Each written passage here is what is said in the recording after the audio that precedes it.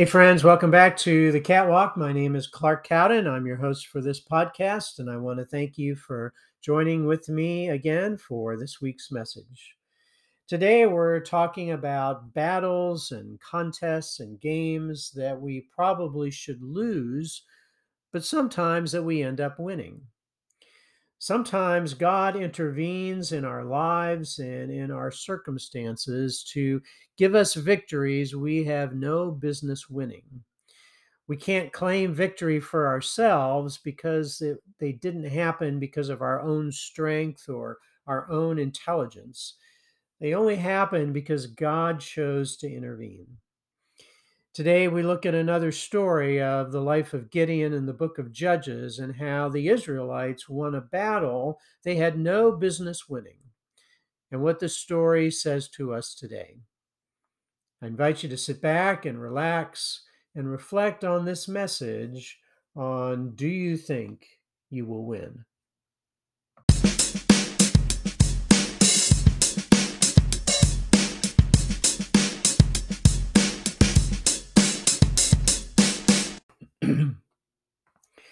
One of the most memorable moments in Olympic history was the Miracle on Ice hockey game.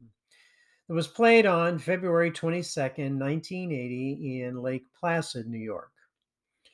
It was a game nobody thought the United States would win. The Soviet hockey team had won the gold medal in 5 of the last 6 Winter Olympics, and they were heavy favorites in this game, too. Their team consisted primarily of professional players with significant experience in international play. By contrast, the U.S. team, led by the head coach Herb Brooks, was composed mostly of amateur players. Only 4 had minimal minor league experience. The U.S. had the youngest team in the tournament and the youngest team in U.S. hockey history. In the movie that was made about this remarkable moment, Kurt Russell played head coach Herb Brooks. He had to figure out how to inspire his team to play a game nobody thought they could win, and that his own players probably expected to lose. In his speech before the game, he said, "Great moments are born from great opportunity." Sometimes what seems impossible actually happens. Sometimes we're defeated before the game even begins because we don't go in believing we can win. Sometimes we don't even try because we think we won't succeed. When we come to chapter 7 in the book of Judges, we come to one of these do you think you will win moments. We come to a battle that probably most people thought Israel would lose. God had asked Gideon to lead their soldiers into a battle against all conventional wisdom. He asked them to proceed in a way that seemed ridiculous, crazy, impossible. But God's ways are not our ways, and sometimes great outcomes surprise us because we don't always understand how God works. The story in Judges 7 is about 3 things: the army with too many men, the God who reassures us, and the victory we don't win. First of all, it's about the army with too many men. Judges 7 1 through 8 says this: Early in the morning, Gideon and all his men camped at the spring of Harod. The camp of Midian was north of them in the valley near the hill of Moreh. The Lord said to Gideon, "You have too many men. I cannot deliver Midian into their hands, or Israel would boast against me, saying, 'My own strength has saved me.' Now announce to the army, anyone who trembles with fear may turn back and leave Mount Gilead." So 22,000 men left, while 10,000 remained. But the Lord said to Gideon, "There are still too many men. Take them down to the water, and I will thin them out for you there." If I say, this one shall go with you, he shall go. But if I say, this one shall not go with you, he shall not go. So Gideon took the men down to the water. There the Lord told him, separate those who lap the water with their tongues as a dog laps from those who kneel down to drink. 300 of them drank from cupped hands, lapping like dogs. All the rest got down on their knees to drink. The Lord said to Gideon, with the 300 men that lapped, I will save you and give the Midianites into your hands. Let all the others go home. So Gideon sent the rest of the Israelites home, but kept the 300 who took over the provisions and trumpets of the others. Whoever tells an army that's getting ready to go into battle that you have too many men, who does that? I imagine most generals would say we could always use more men. But here, God tells the Israelites they have too many men. They need to send some home. Why would God do this? The Bible tells us here it's because if they win the battle with 32,000 men, they will boast in themselves. They won't give the credit for the victory to God. Human nature is such that if there is the tiniest opportunity that we will boast in our own work, we will. God even says that Israel will boast against me. As soon as we begin to believe that we deserve the credit, we take the glory away from God that he deserves. The lesson we always need to learn is that salvation is by God's gracious action, not by our actions. God does not reduce the size of Gideon's army so he can work through them to win the victory. God can win a victory through one man or through thousands. God reduces the number of soldiers because he knows that having too many men will cloud Israel's ability to see where the praise for the victory should go. First, God tells Gideon to send home 22,000 of the 32,000 soldiers. These were the people who really did not have the heart for the battle. Gideon released everyone who was afraid to fight. Fear is contagious. When a significant number of your people are afraid, it can spread to the whole group and it can lead to a major loss. The second group that Gideon sends home reduces the size of his army from 32,000 soldiers to just 300. This is a reduction of over 99%. The reason for both of these reductions was so that Israel would not boast against God that their own strength had saved them. He wanted them to see that their victory was because of God, not because of them. He put them in a situation where the only possible explanation would be that God won the battle for them. Sometimes God's ways defy our human logic, but God always knows better than we do. Have you ever been in a situation where the only possible explanation for a problem to be solved is that God did it? Are you in a situation right now that feels like you cannot win? God may be getting you ready for a victory where the only possible explanation is that God made it happen. The second part of this story is about the God who reassures us. Judges 7, verses 9 through 14 says this. During the night, the Lord said to Gideon, get up, go down against the camp, because I'm going to give it into your hands. If you are afraid to attack, go down to the camp with your servant Purah and listen to what they are saying. Afterward, you will be encouraged to attack the camp. So he and Purah his servant went down to the outposts of the camp. The Midianites, the Amalekites, and all the other eastern peoples had settled in the valley thick as locusts. Their camels could no more be counted than sand on the seashore. Gideon arrived just as a man was telling his friend his dream. I had a dream, he was saying. A round loaf of barley bread came tumbling into the Midianite camp. It struck the tent with such force that the tent overturned and collapsed.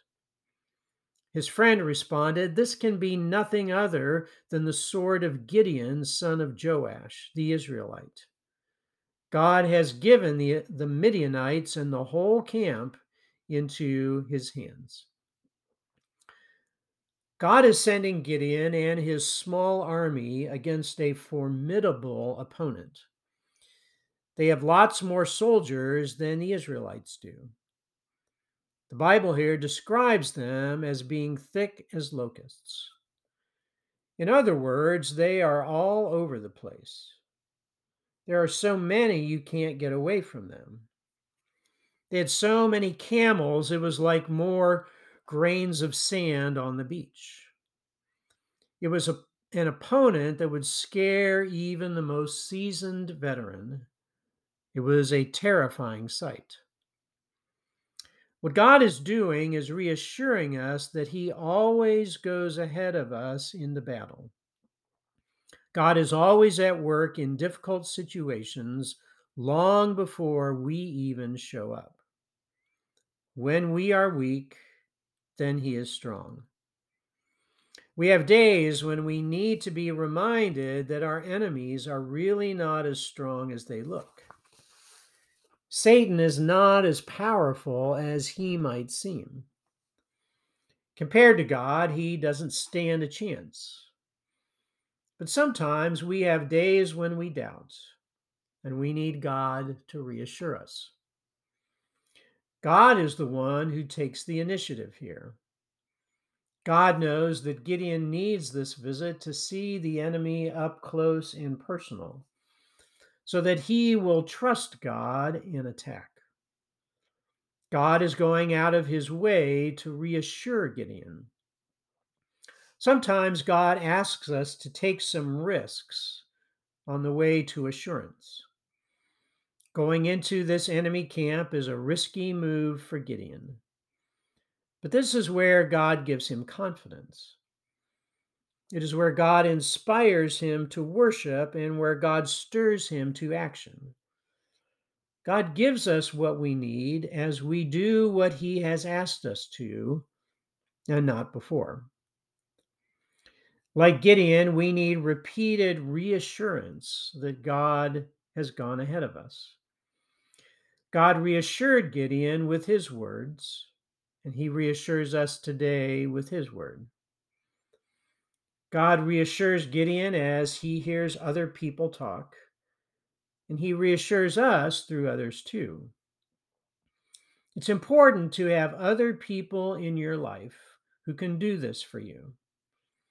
And then God also reassures us through our circumstances.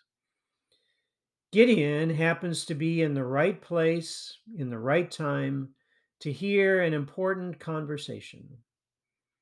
It's not a coincidence. God brought him to this place to reassure him, and God will often put us in the right place at the right time to reassure us too. The third and final part of this story is about the victory we don't win. Judges 7:15-22. When Gideon heard the dream and its interpretation, he bowed down and worshiped. He returned to the camp of Israel and called out, "Get up. The Lord has given the Midianite camp into your hands." Dividing the 300 men into 3 companies, he placed trumpets and empty jars in the hands of all of them, with torches inside. "Watch me," he told them. "Follow my lead. When I get to the edge of the camp, do exactly as I do. When I and all who are with me blow our trumpets, then from all around the camp blow yours and shout for the Lord and for Gideon." Gideon and the 100 men with him reached the edge of the camp at the beginning of the middle watch, just after they had changed the guard. They blew their trumpets and broke the jars that were in their hands. The three companies blew their trumpets and smashed the jars. Grasping the torches in their left hands and holding in their right hands the trumpets they were to blow, they shouted, "A sword for the Lord and for Gideon."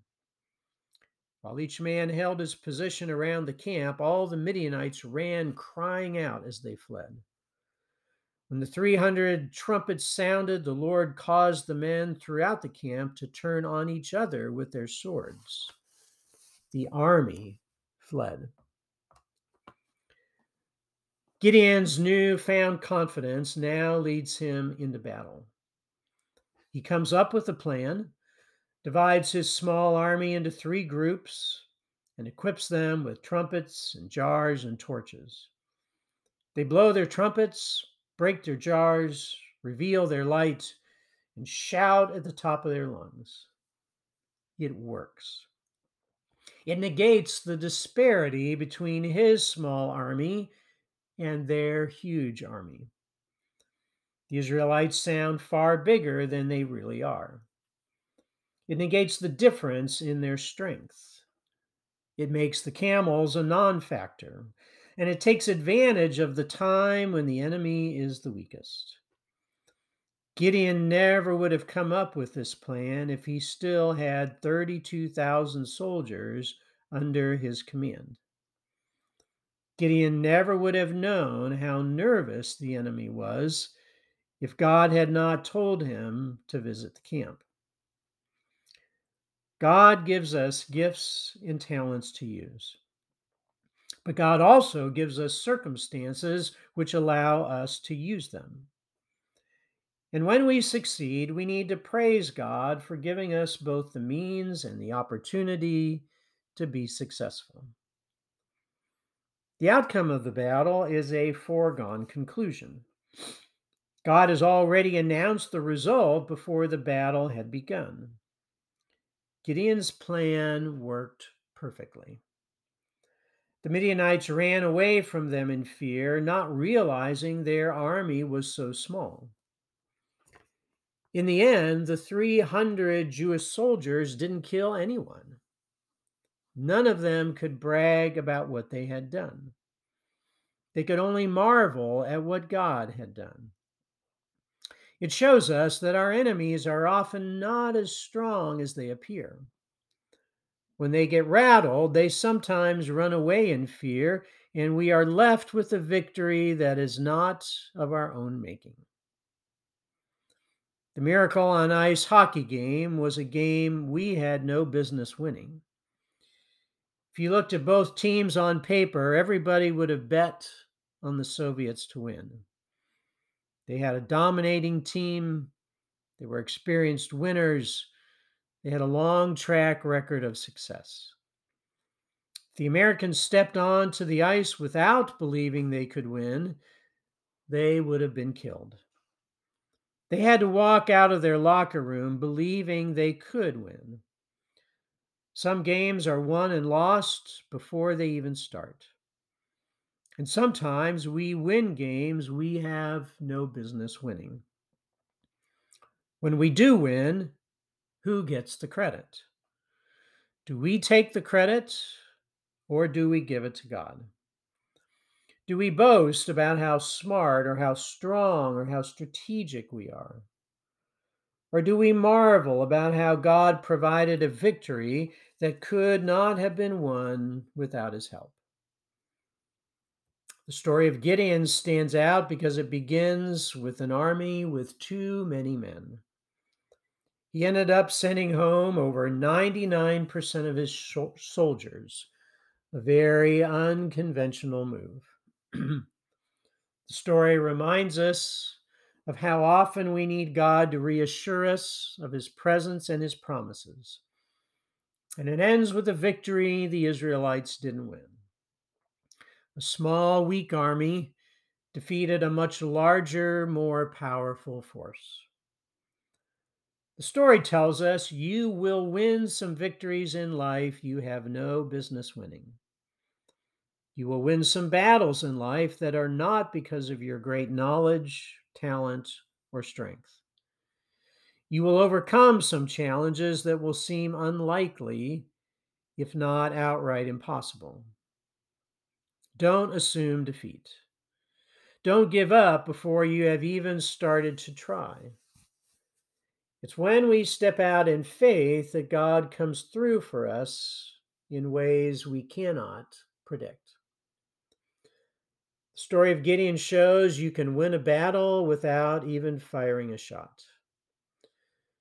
So, what battle are you worried about today? As Herb Brooks told the U.S. hockey team, great moments are born of great opportunity. God bless. Stay safe. See you soon.